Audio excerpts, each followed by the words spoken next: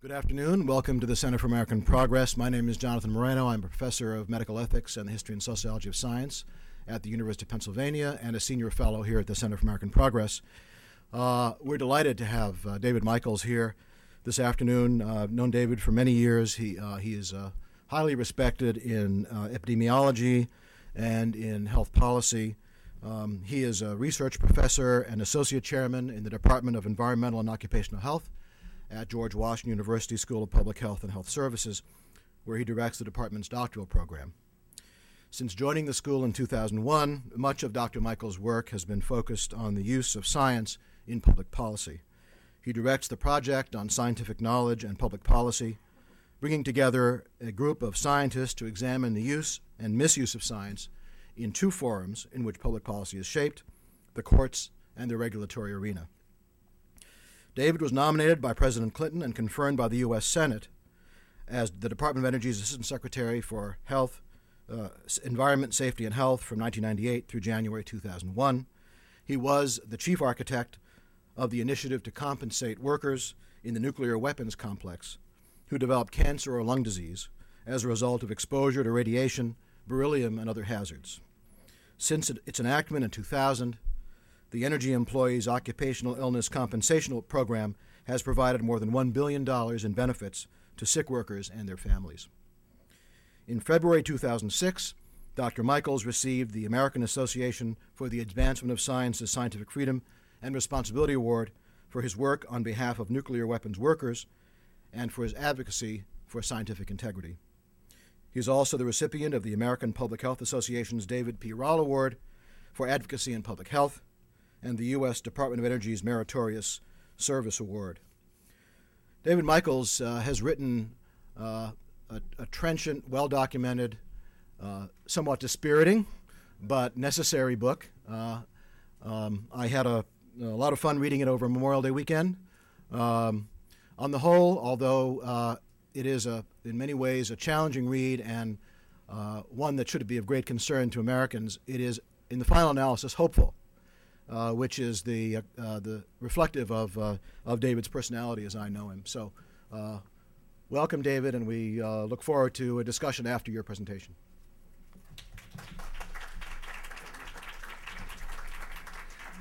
Thank you, Jonathan. And I'd like to also thank, before I begin, Reese Rushing and the staff of the Center for American Progress here.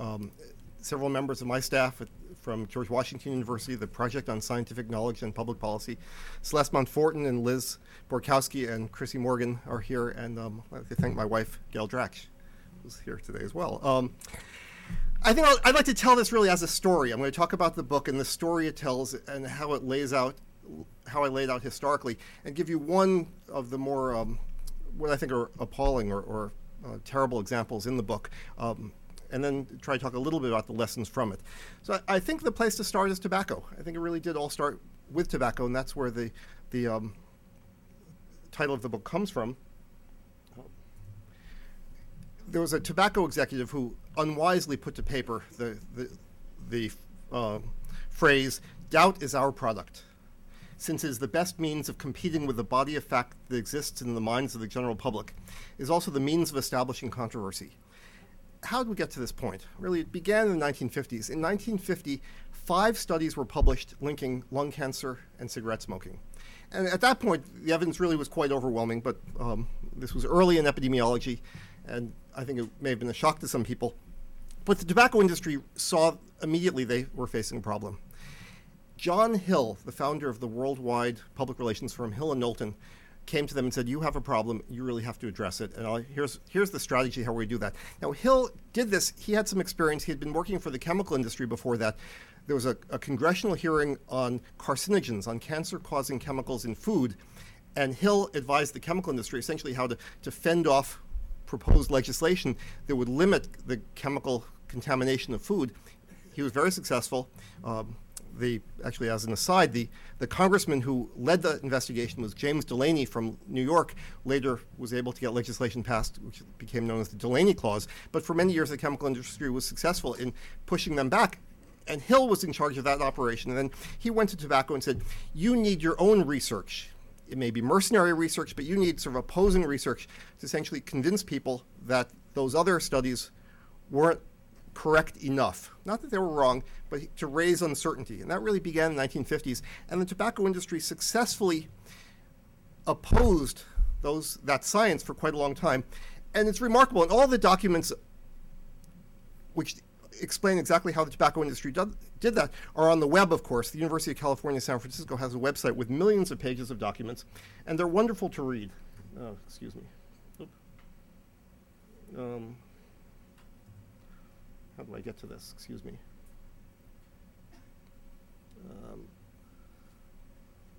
View, slideshow. Okay. Among the things the tobacco industry did was they actually published their own journals. They put out journals, they put out newspapers and magazines aiming at policymakers, but also at scientists and physicians. And the memos that described them were very clear. They said, focus on controversy. Anything that raises questions about studies are what you should promote. And I linked to them all on our website, defendingscience.org, and it's worth reading them because they really are remarkable. It was an extraordinarily successful campaign, worked, as you know, for many, many years. Hill and Knowlton then went on to market their expertise much more widely, and this is what's much less well known.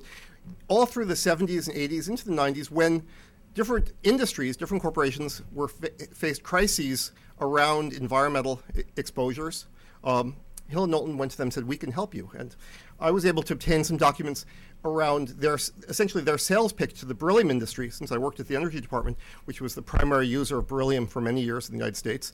I got to see all of these. And essentially, Hill and Knowlton described how they were successfully able to help not just the tobacco industry. In fact, in their literature, they never even mentioned tobacco because that already was so tainted, but how they helped other industries. And they put out a series of case studies, which I've posted as well. Here's one example.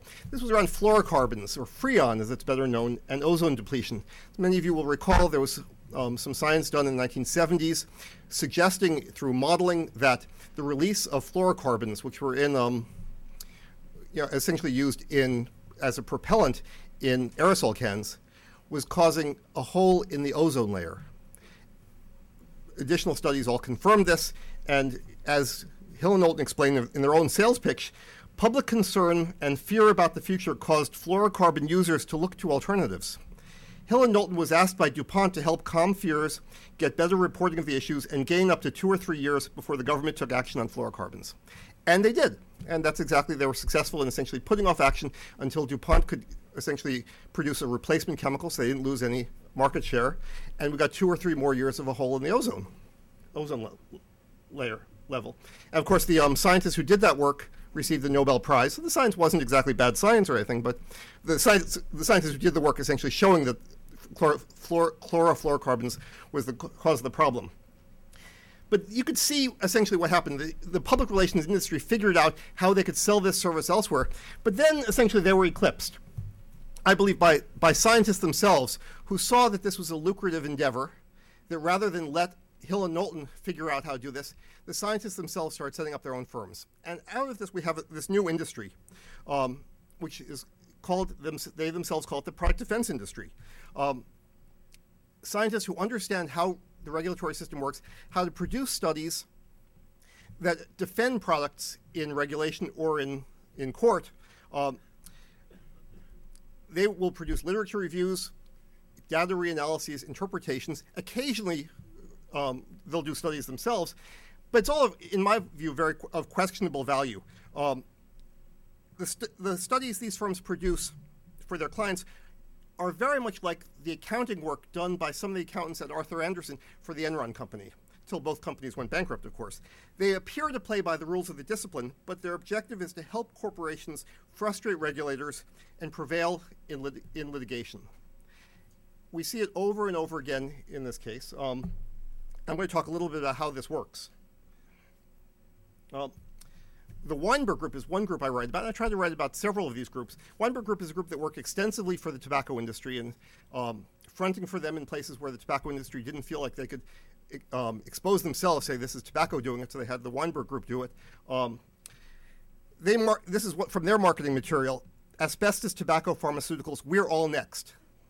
And they will go to companies and say, look what happened to asbestos, look what happened to tobacco. It's going to happen to you too. Of course, it's a good thing those things happen to tobacco and asbestos, in my view, of course.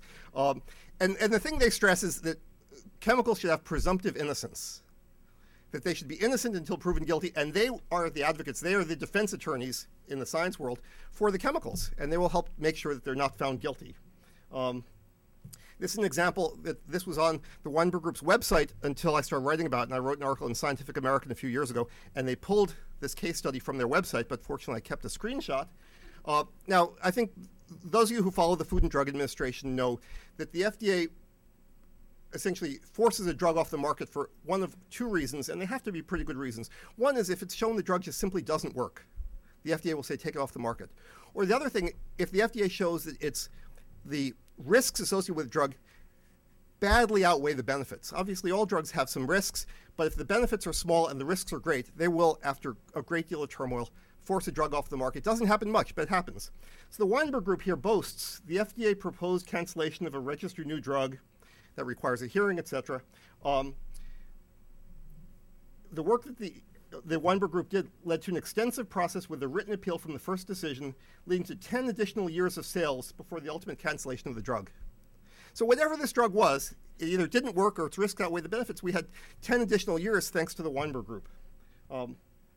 Now, they've, by the way, since I wrote this book, talking about the product defense industry, they've changed their website. They now call their work product support rather than product defense. But I saved all those screenshots, too.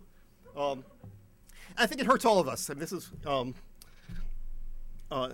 Dilbert understands this as well, who he writes about recommending weasels to write articles casting doubt on data. That's what people see this. It's hurting all of science. It's hurting scientists because we're being seen like the accountants at Arthur Andersen.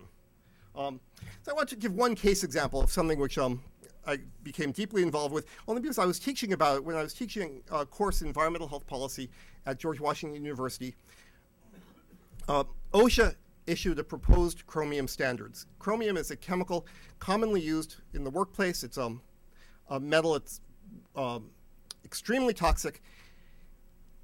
100 years ago, 80 years ago, factory workers had a trick. They would take a dime, put it through one nostril, and pull it out the other because acute chromium exposure caused nasal perforations. It was a terrible condition. And fortunately, by the 1940s or 50s, it was a little bit under control in the United States, so we stopped seeing those.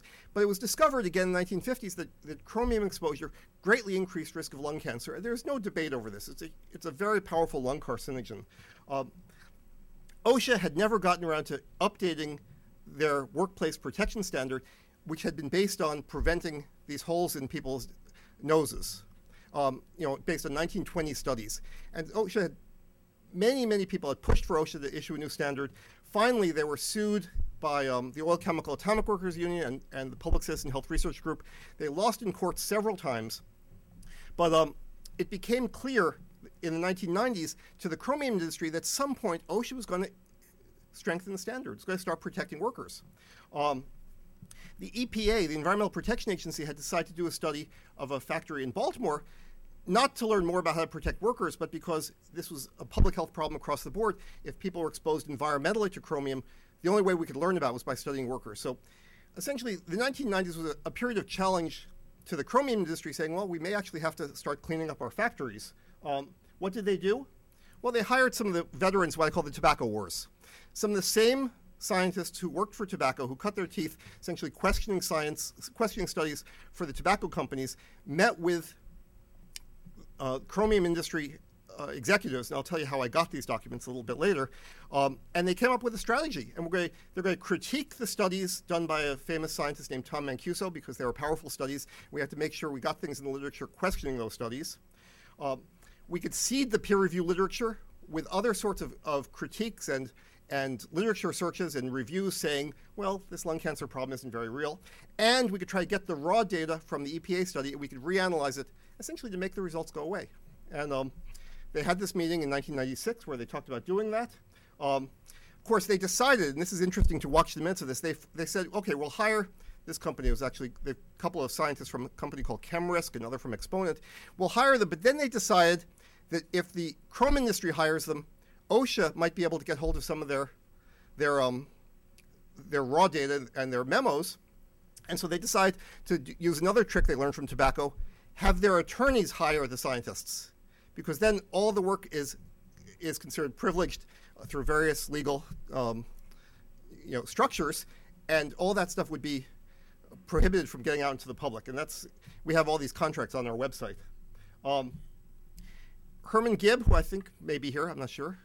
No. Oh, there he is in the back, thank you. Herman was with the Environmental Protection Agency at the time, did a very good study of this plant in Baltimore, and found, not surprisingly, increased lung cancer risk of people exposed to chromium. And the question, the regulatory interest, if people were exposed at 1 microgram per cubic meter, they had excess risk of lung cancer. Now, the old OSHA standard, in effect at the time, was 52 micrograms per cubic meter. So even at 1 microgram per cubic meter, people exposed for their lifetime at that level would develop or increased risk of lung cancer. So powerful evidence. The chromium industry needed to address this.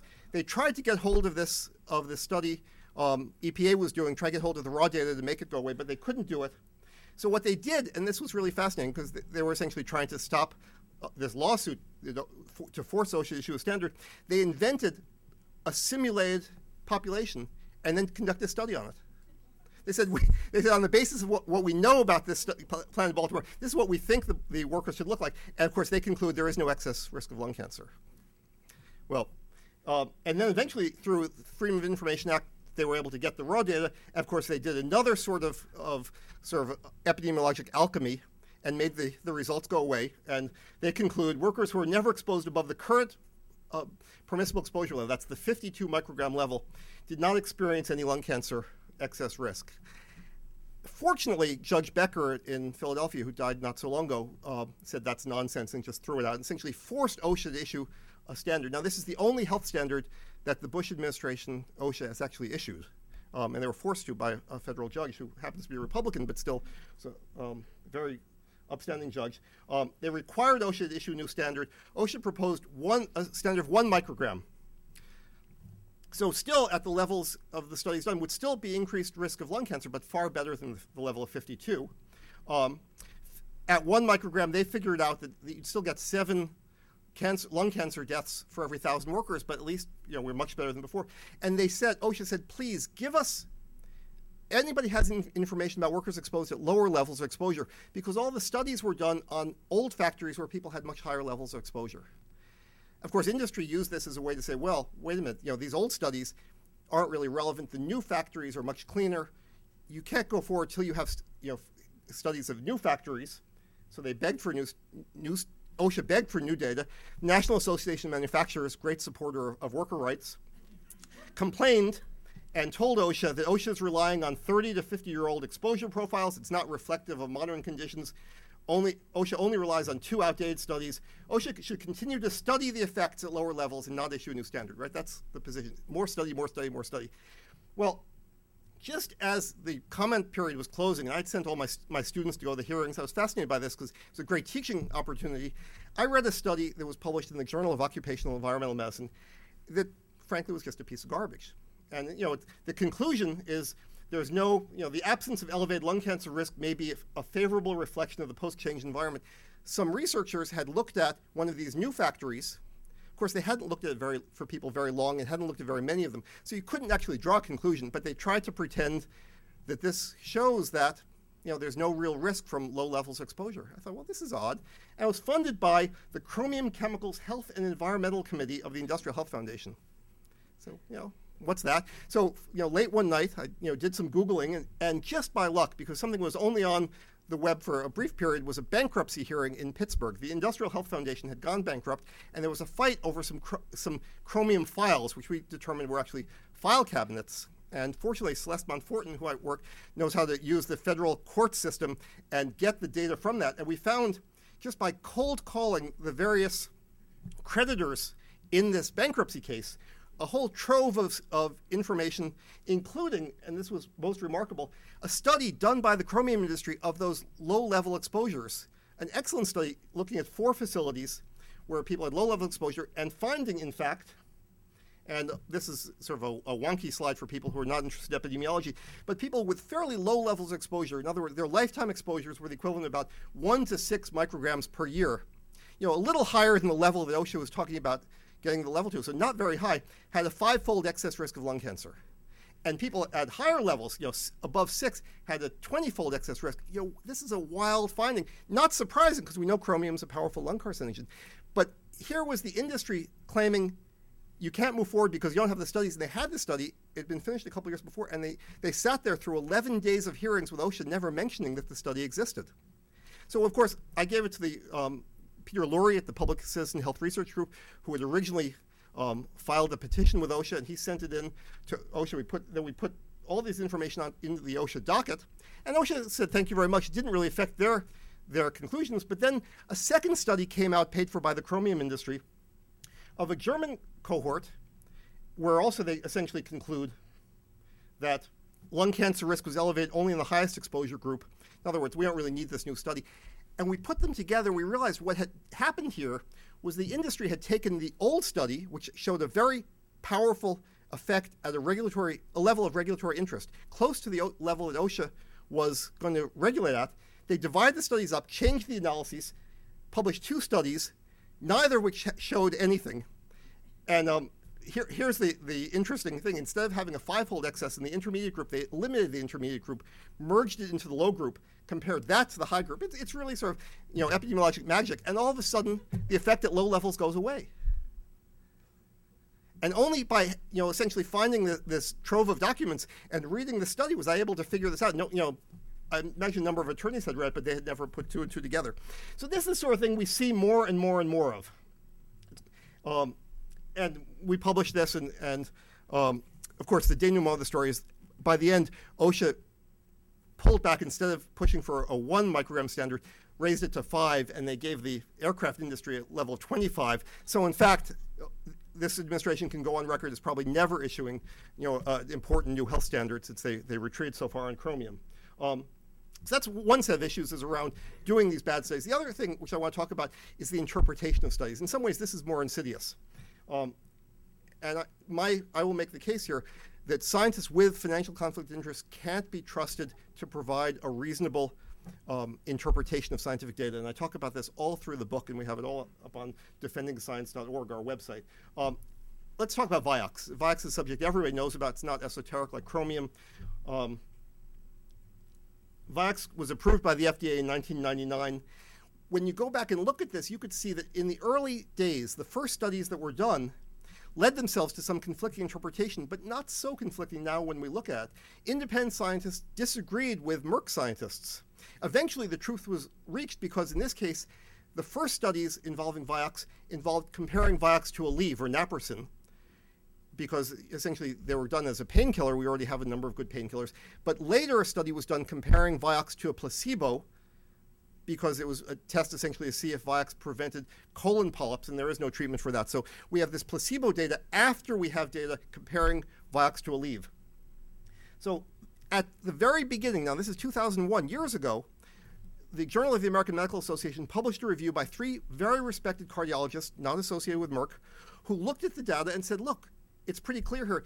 The patients taking Vioxx had more than twice the risk of heart attacks as the ones taking Aleve. Powerful, findings. Merck scientists, working not just for Merck, but paid by Merck, but working at some of the major medical centers across the United States, replied, no, you can look at these studies 2 different ways, and either Vioxx is causing heart attacks, or what we believe is Aleve, naproxen, is preventing heart attacks. Now, we don't have a drug that prevents 60% of heart attacks. If we did, we'd put it in the water supply. But they published over and over again saying the difference really here is that Aleve is cardioprotective. Now, eventually that study, the real truth came out when the placebo trial was done, September 2004. This is 3 years later. Hundreds of thousands of people, millions of people took Vioxx in the meantime. Vioxx was withdrawn from the market September 2004. By then, 20 million people had taken the drug, and FDA scientists estimate somewhere between 88,000 and 140,000 heart attacks occurred in the United States alone because of this. So we're not talking about a trivial problem. This is a public health disaster. We see the same campaign, the same approach, in many cases by the same tobacco scientists, much more widely now. There's a famous memo from Frank Luntz, the political consultant who is now a Fox News analyst and focus group leader, who wrote to the Republican Party, and this is also about 2003, essentially saying the title of this memo was "Winning the Global Warming Debate: An Overview." And he wrote, and this is very clear, it's right out tobacco, "The scientific debate remains open. Voters believe there is no consensus about global warming within the scientific community. Should the public come to believe that the scientific issues are settled, their view about global warming will change accordingly. Therefore, you need to continue to make the lack of scientific certainty a primary issue in the debate." That's what's going on right now, except that was a few years ago. Right now, there is no credible scientist who could get up and say humans aren't the cause of global warming.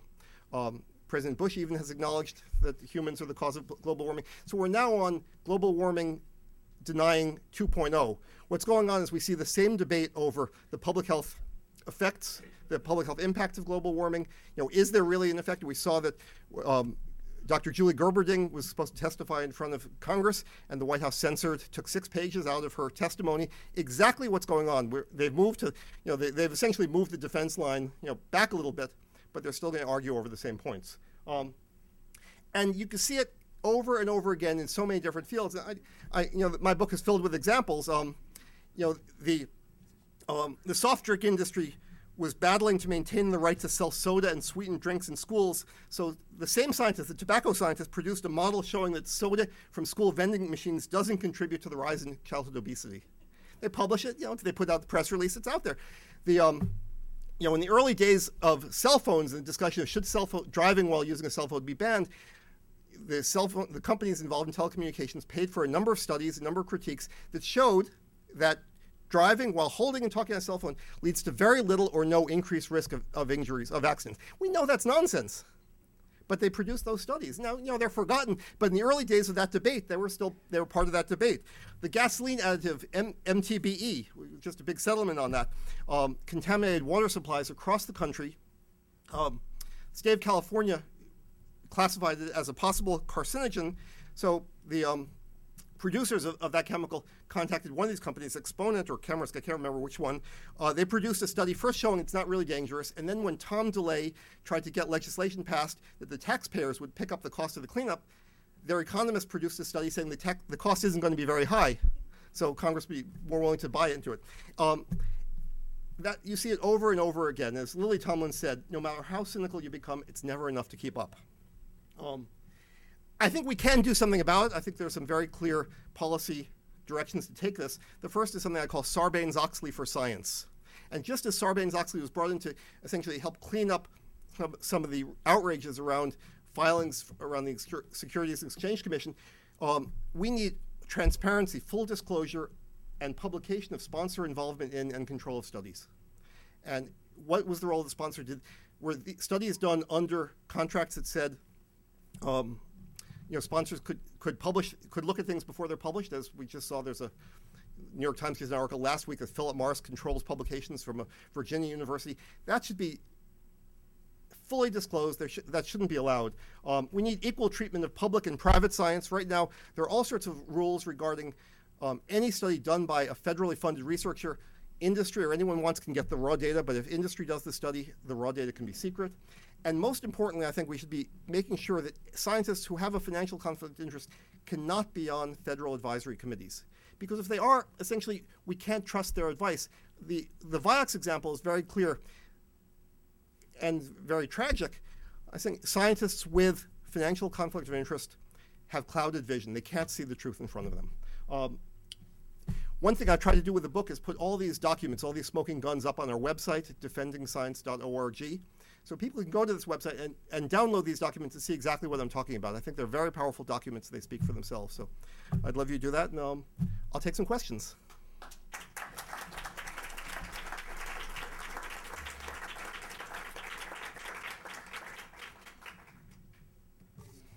Thank you, David.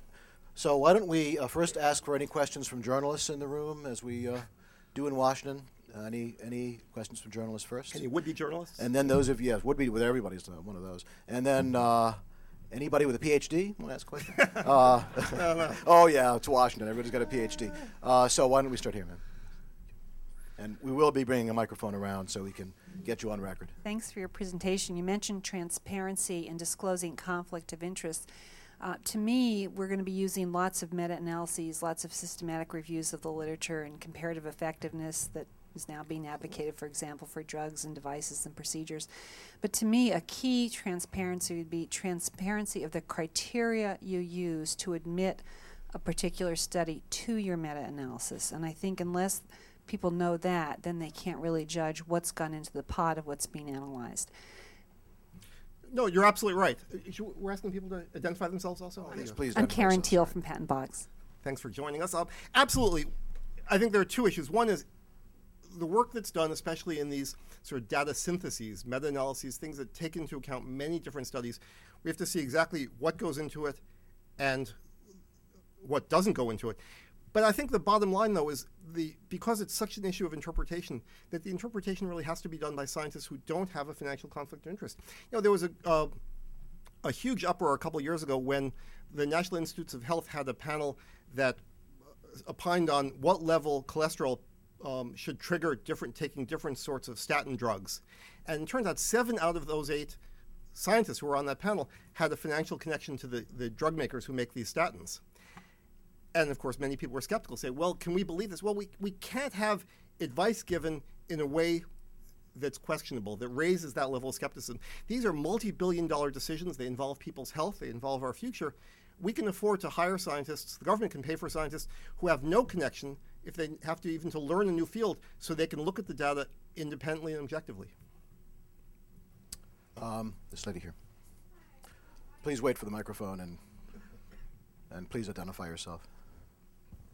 Sorry, I am Sheila Fleischaker. I'm at the Government Accountability Project, and I'm saying this in the absence of reading your book and just listening today. But I want you to address a little bit with conflicts of interest. I mean, there's laws that facilitate and encourage scientists to hook up with industry. We're not really addressing, when we talk about the absence of conflict in research, why scientists are going for industry money. I mean, there really is an absence of federal funding there. So I think if you don't address that problem, I think you're kind of missing an important part of why this is happening. Sure. And it's very hard for scientists to get up in front of a room and not call for more federal funding of science. And that's, we're taught that day one in graduate school. No, but that's absolutely true. But industry has the right to do their own studies, and that's important. They can do their studies. But I'm talking about the studies that go into regulation that we think about. They really do have to be done independently. And obviously that has to be funded. And I'd like to see the government obviously fund more things. But it's not unreasonable for companies to do their own science. I think when that happens, though, the raw data, everything should be made available to any interested party if we're going to be making important policy decisions on the basis of those studies. And I think that's a bottom line rule that I think can be implemented. Next, sir. My name is Jim Ellenberg. I'm a retiree. I want to congratulate you, David, for extremely well-written book. It's a very good read. It's a read that makes you very angry about the harm that has been done to thousands, perhaps millions of people, ruined lives, killed people. You use a number of examples in your book how the government has ceased to collect information or stopped reporting information when they don't like the results of that information. Can you give us some examples of how the administration is using science or manipulating science for their own ends today? Yeah, thank you for asking that. That's a very important question. I devote a big portion of the book to the Bush administration because they have essentially taken this strategy of manufacturer uncertainty and they've institutionalized uncertainty. They've built structures into interagency review processes and requirements put on agencies to take into account bad science, to give producers of bad science and producers of no science an ability to question studies. We see it, there was one very worrisome attempt. It was called peer review, not the peer review that scientists know about. In fact, most scientists didn't think that what the White House was talking about had anything to do with peer review. But the White House attempted to impose a requirement that virtually every federal document go through internal and external reviews that would allow corporations that are affected by it the opportunity to question it and to slow things down. The scientific community rose up in opposition. the National Academy of Sciences wrote a very, very strong letter, never seen before that's in these circles. Most of the major scientific organizations weighed in, and the White House had to retreat, but there still is these requirements. So there is now a new peer review requirement that has essentially stopped several agencies from moving forward at all. Congress requires the National Institute for Environmental Health Sciences to issue a report on carcinogens every year or every other year. We're now 4 years late into getting that document out because the agency is trying to figure out how to get it out for peer review because of this new White House requirement. Many of the changes forced by the White House on the agencies are done in secret. In fact, the most recent one, which is very discouraging, is a requirement that the Environmental Protection Agency's basic documents about chemical risk, called IRIS, I don't need to go into all the details, but essentially they will be reviewed in secret by an interagency process that will allow the Defense Department, the Energy Department, the Agriculture Department to weigh in before other scientists can weigh in, and can essentially force changes which aren't being made by scientists. It used to be this process was all done in the public when scientists from different agencies, from universities, from corporations could come and debate these questions in public. Now, if the Defense Department doesn't like an EPA policy, they can have it changed in secret. We don't allow the EPA to in secret go and change our strategy in Iraq. We let the Defense Department do that. And it's wild that this is going on. It's very worrisome. And the next president, whoever he or she is going to have a big problem. How to roll that all back, how to raise the bar, because the level of integrity has gone down so far in the White House in some of these agencies.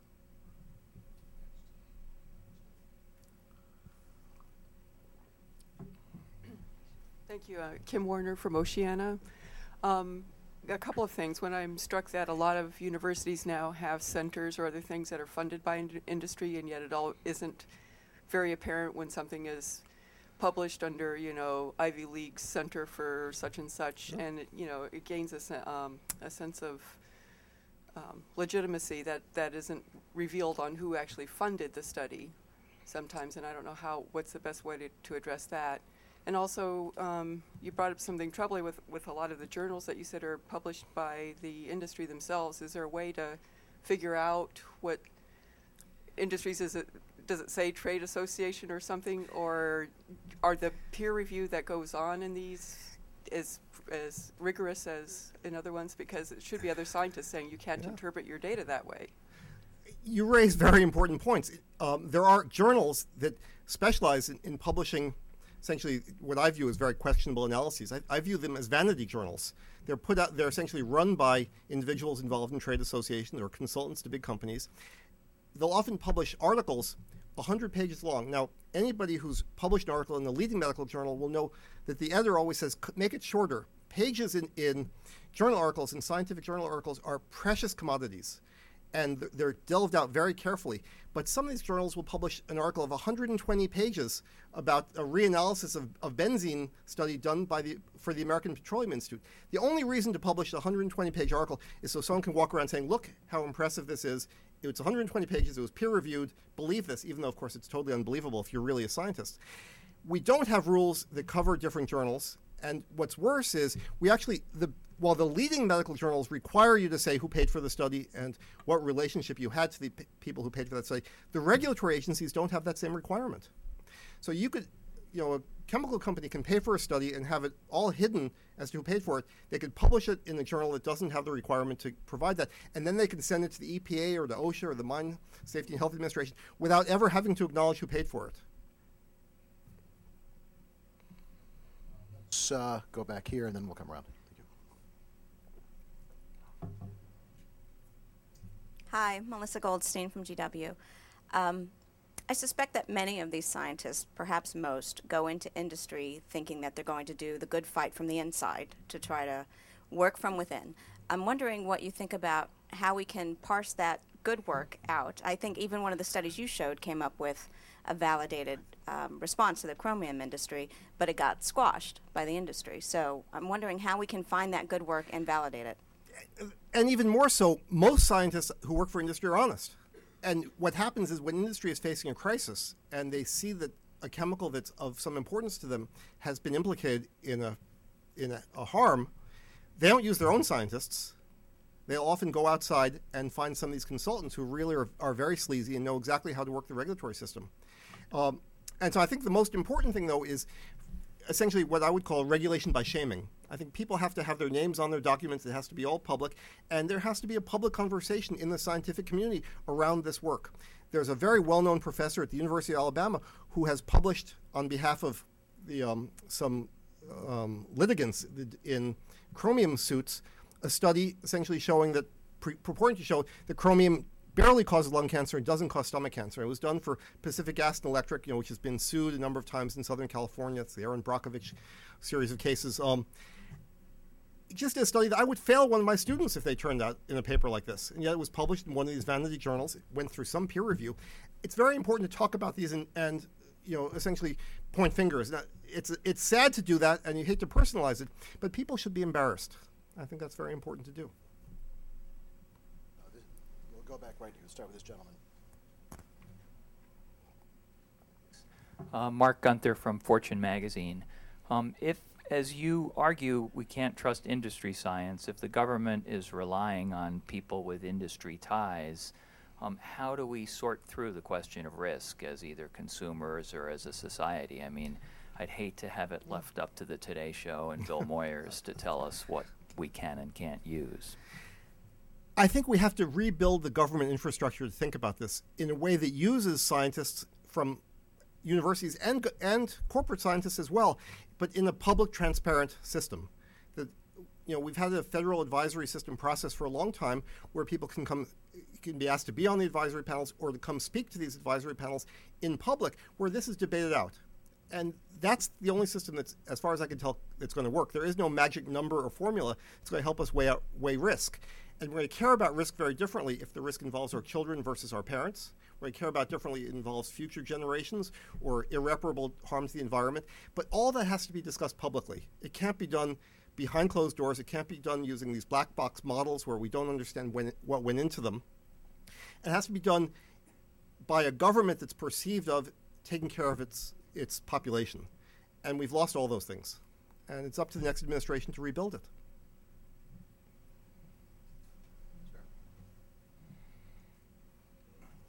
Thank you. Jordan Barab, House Education and Labor Committee. I guess personally I'd rather leave the rulemaking up to Bill Moyers than some of the people that have been handling it lately. But speaking of that, actually it's a good issue because these debates are now not being fought as a matter of just dueling regulators or dueling scientists. They're also being fought, obviously, in the public and in Congress. And we saw a rather alarming example of that when the Republican Congress repealed the ergonomics standard.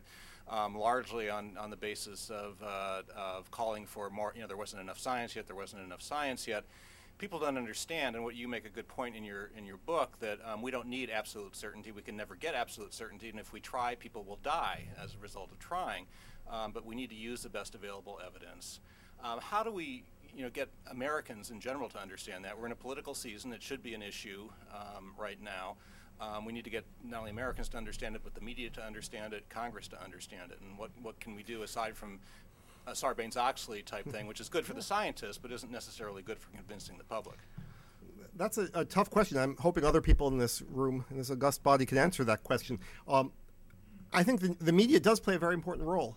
And certainly the discussions that take place around what hazards are facing the public, and particularly what hazards facing our children, drive the discussion. And if you look at the reforms that have occurred in the Food and Drug Administration authorizing legislation over the last 50 years, they've all been driven by concerns about children. When children have been killed by one hazard and another, eventually Congress gets it together and say, okay, we need more legislation. And we don't care as much about workers, unfortunately. We should. But we've had a number of scandalous examples in the last few years of worker exposures, absolutely uncontrolled worker exposures. And I write about popcorn workers' lung. Diacetyl is a chemical that has killed or crippled dozens of workers in microwave popcorn factories and flavor factories. We could not get OSHA to issue a regulation to protect those workers. We couldn't get even the popcorn industry to take it seriously. There was one case of a consumer that was brought to the public's attention, and I was on Good Morning America talking about it. All of a sudden, it became a major issue. This man has a damaged lung, but not nearly as badly as a lot of the workers do. And every major popcorn company has removed diacetyl from the flavoring of microwave butter popcorn. So we need to focus on workers with that same concern, because workers are the canaries. They get a lot of these exposures first, and it's the only way we could really identify them. We'll never be able to do the studies to, for example, examine the effects of breathing chromium in populations that live near these factories or just have general exposure. We have to go into the factories and discover what the problems are, and then regulate them and protect both workers and the public. Let's go to this gentleman in the white shirt. Sir, did you have your hand up? These two gentlemen then, and then we'll move back to that side, and then we'll come back to the front. My name's Phil Wexler. I'm with the Toxicology and Environmental Health Information Program at the National Library of Medicine. And you did a really nice job in digging up the dirt on these places. And most of your examples are specific substances or chemicals, chromium, Vioxx, tobacco, or some well-established industries. And I was just wondering if you were privy to any information about the public relations / mercenary scientist industrial complex about nanotechnology. Well, obviously, I don't follow nanotechnology very carefully, but there is an interesting story in the book. The building block of all these nanomaterials is carbon black. And carbon black has been studied for quite a long time. In fact, there are lots of indications that carbon black is a carcinogen. It causes lung cancer. There was a study done a few years ago, a couple of studies actually, showing excess lung cancer, a couple that didn't. The International Agency for Research on Cancer, which is the branch of the World Health Organization that categorizes carcinogens, was scheduled to have a meeting a couple of years ago to consider carbon black. And now IARC only looks at peer-reviewed studies. And they had their panel together, they had all their studies ready. The weekend before the panel was about to meet, in overnight mail, 6 new peer-reviewed studies arrived. They'd been presented at a conference a month before and peer-reviewed in 2 weeks, which is unheard of in the scientific community, in a fast-track peer review system by one of these journals that I think is a little questionable. And the journal was paid extra money to do a fast peer review, all showing that the original studies were wrong. As a result of that, perhaps, the International Agency for Research on Cancer said it was a probable carcinogen, not a definite carcinogen. So it's certainly out there, and if someone had access to the memos that went behind those studies, I would be very interested in seeing them. Next, yes. Hi. First of all, David, congratulations. A really outstanding book. My name is Jim Weeks. I'm with the United Mine Workers and others. Your telling of the popcorn lung problem has its predecessor in a novel by Upton Sinclair, The Jungle, who is aiming to alert people that the harsh conditions in the slaughterhouses, and out came the FDA. He said, I aimed for the heart of America and I hit her in the stomach. So it's happened before. But the question I wanted to raise is about the precautionary principle, which is an attempt to sort of change the terms of debate. Instead, given that there will be errors, you err on the side of safety rather than on the side of risk, and you try, or put it another way, they have to show that something is safe rather than us have to show that it's harmful or something. There's more to it than that, obviously. And you gave a kind of passing reference to it in your book. But I wonder if you could say some more about that and what your thoughts are about just the attempt to change the terms of the debate, like that book that guy at Berkeley says, "Don't call it an elephant," or I forgot what it's called. Yeah. The precautionary principle is an interesting idea, but I think it's a very blunt instrument. And I think it could be used very crudely. And so it ends up not being effective. I think it's useful in changing the debate and to say, yes, we should be looking at chemicals as potentially dangerous and determining whether or not they're safe. But we can't always determine with any degree of certainty how safe they are. So I think it's a piece of the debate. But really what we have to do is look at each potential hazard, by itself and say, okay, what's going on here? What do we know? We obviously can't change the economy overnight, but we have to be raising these issues and saying, okay, here's some substances we just don't know about. The chemicals that are used in waterproof linings and all sorts of pesticides. We just don't know enough about them. And until that point, we certainly should be phasing them out or reducing exposure. That's the best we can do.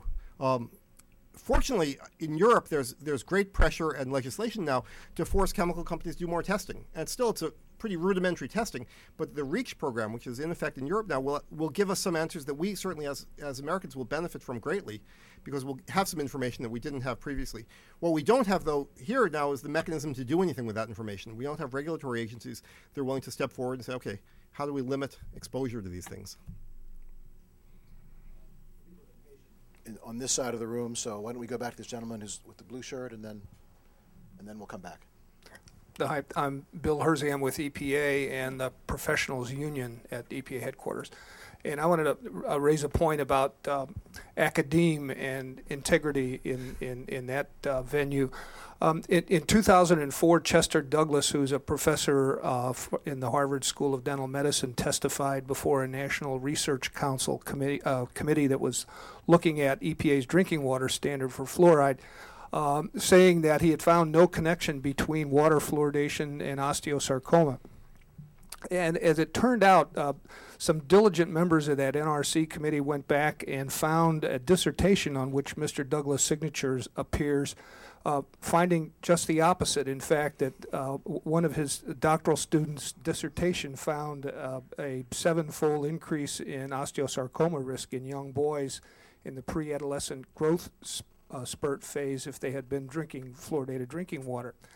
A complaint was raised about Professor Douglas's testimony, and Harvard investigated this, finding that he did not, quote, intentionally, unquote, commit a scientific misconduct. But Harvard has kept sequestered all the documentation around that investigation. And as it turned out, Chester Douglas was taking money from Colgate for many years and had contributed $1 million to Harvard. So there's some issues to be dealt with there in that venue as well. Let's go back to the gentleman in the far back, Merrill, and then a lady here, and then we'll come back to the front. Hi, David. Merrill Guzner with the Center for Science and the Public Interest. I have the fortune of having read your book. It's very well written, David, and you are to be congratulated, and I think your mother will be very proud. She is, thank you. This is actually a follow-up question to Bill Hersey's question, because, you know, the Vioxx study appeared in the New England Journal of Medicine, and a lot of science is gray, and science has become a contested terrain.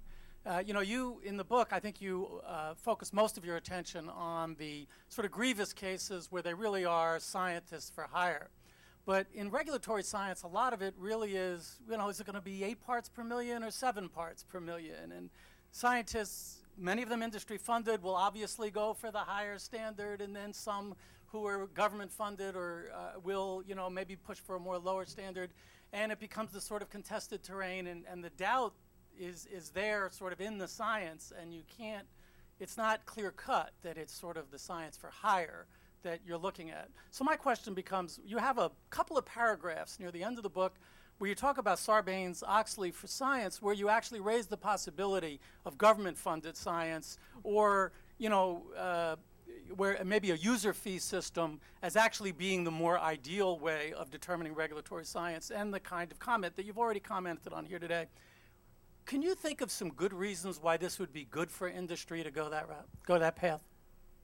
Well, I think so. I think certainly with the, as the level of skepticism in the American public around industry science rises, I think industry will want good science. I mean, you certainly see whenever there's a crisis, industry wants regulation.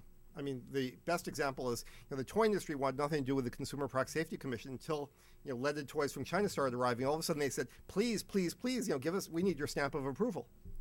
And I think the drug industry right now is facing a lot of skepticism, and that's probably the first place to think about this, that right now we have a system where drug companies pay for clinical trials.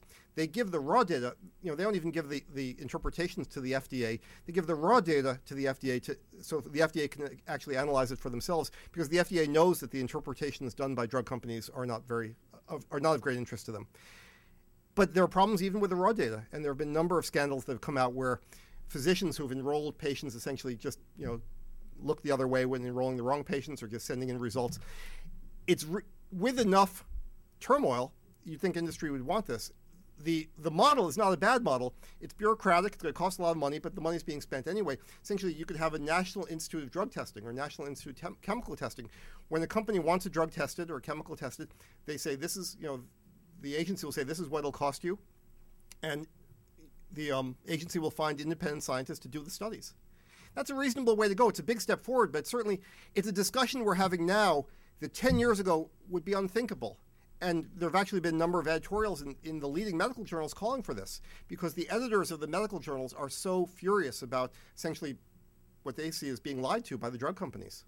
So I could see as these scandals continue, I could see how there actually would be some industry acquiescence to this, especially in the drug industry where you really do want the best information and companies don't want to be essentially labeled as being bad actors. Back here, and then we'll come back to the front.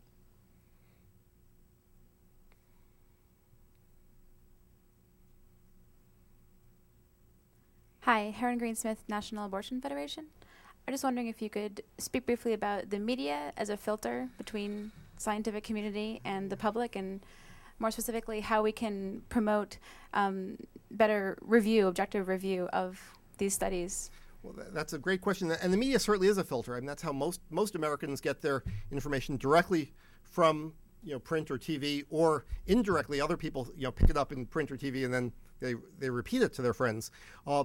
One thing that we've seen was true until recently is most journalists looked at the reporting of science, especially anything around controversy, as sort of there must be two sides to this story. And so they would get if there's a new chemical that's been identified as being hazardous, or these studies about global warming being the best example,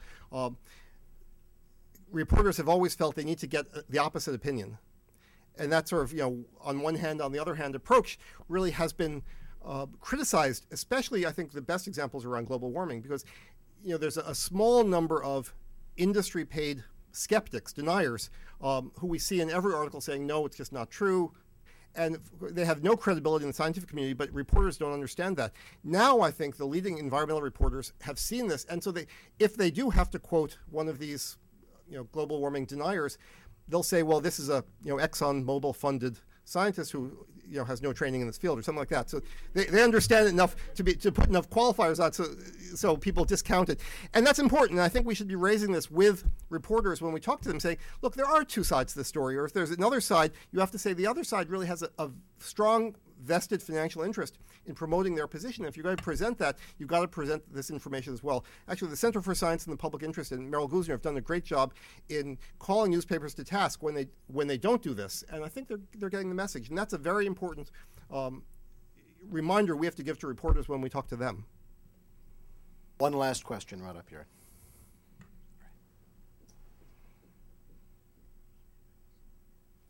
Thanks for your great presentation. I'm Diane Sines. I'm with Oceana, which is an ocean conservation group here in D.C.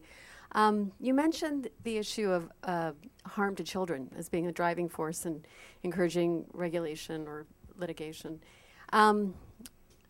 Would you comment on the recent controversy over bisphenol A? And I was sort of cheered by how news coverage of exposure to that chemical was raised as a really harmful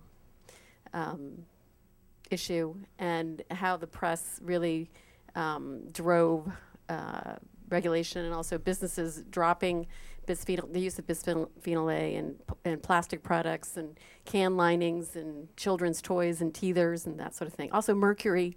Mercury doesn't seem to ever go away either in terms of the problems of exposure through fish and other sources. So if you could comment, for example, on the NIEHS controversy with regulation of bisphenol A and also mercury. Well, bisphenol A it's a fascinating subject to look at sort of how the science is developed. This is a chemical that may or may not cause harm to humans. We don't know. It isn't well studied. It can't be very well studied in humans. We don't know how to study it yet. But it's a chemical we're all exposed to. Upwards of more than 90% of us have bisphenol A in our body. We know that because the Centers for Disease Control has a biomonitoring program, and it's seen in everybody's urine. So we're all exposed to it. We don't know exactly how we're exposed to it, though it's in all these Nalgene bottles, and obviously our children, our babies are exposed to it somehow, and perhaps it's leaching in from the bottles that had until recently bisphenol A. the scientific literature is fascinating because there are hundreds of studies on bisphenol A, and depending on what methods you use, you can show that it causes harm in animals or it doesn't. And so the discussion is not so much does it cause harm in animals, but which animals does it cause harm in, and what's important in terms of extrapolating that to humans. Now, industry has paid for a number of studies that show no effect, and they've paid for a number of exercises where they put all the literature together, where the scientists say, no, there's no effect. There have been a couple of federally funded attempts to do that, which have mixed results. Some have shown, some of the scientists have concluded there could be something here, and some have said that there aren't. But this is maybe, and this gets back to the precautionary principle, is this a chemical we need? And given that we can't show that it's safe, and there are, as I said, hundreds of studies, and of the studies paid for by government, done by researchers at universities, 90+% of them show an effect on the animals at very low doses. So if you think that those studies are extrapolatable to people, we probably should get rid of the chemical. Obviously, industry, which is a multi-billion-dollar industry, would prefer not to extrapolate those studies to people, but to extrapolate only the studies that don't show an effect. And so this is what the debate is over. And the most recent report, it's a draft report by the National Institute for Environmental Health, the National Toxicology Program, has said, we're not sure. It's possible there are effects. And that was enough to drive the market change, that the big vendors said, okay, we're going to pull it out of our baby bottles. And what's interesting to me, though, is this hasn't solved the problem. The market can't solve these problems. Walmart and Target may stop selling these, but I will bet anyone here $20 that the dollar store will keep selling those products, just as they kept selling the tainted candy and toys from China. So if we really care about protecting people, we can't let the market just be the response here. The government has to make a decision. So thank you all very much.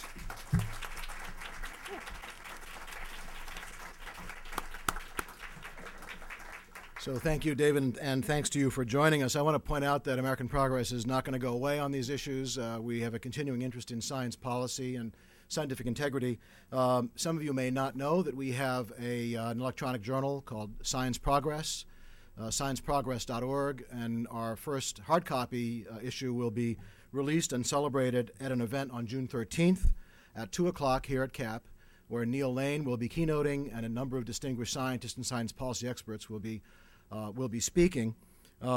So we hope that we will see you back here on June 13th at 2 o'clock.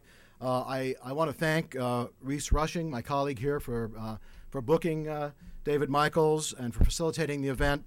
Andrew Pratt for doing the scienceprogress.org interview with him, which you can read. And the events team, our amazing events team here at CAP, led by Christine McDonough, the unflappable Christine McDonough. I regret that we couldn't take all your questions and comments, but the book is called Doubt is Their Product. And David will be, I think, happy to talk to you and even sign copies of the book in the back. And we hope to see you again at many other events at CAP. And thank you very much for coming today. Thanks to David again.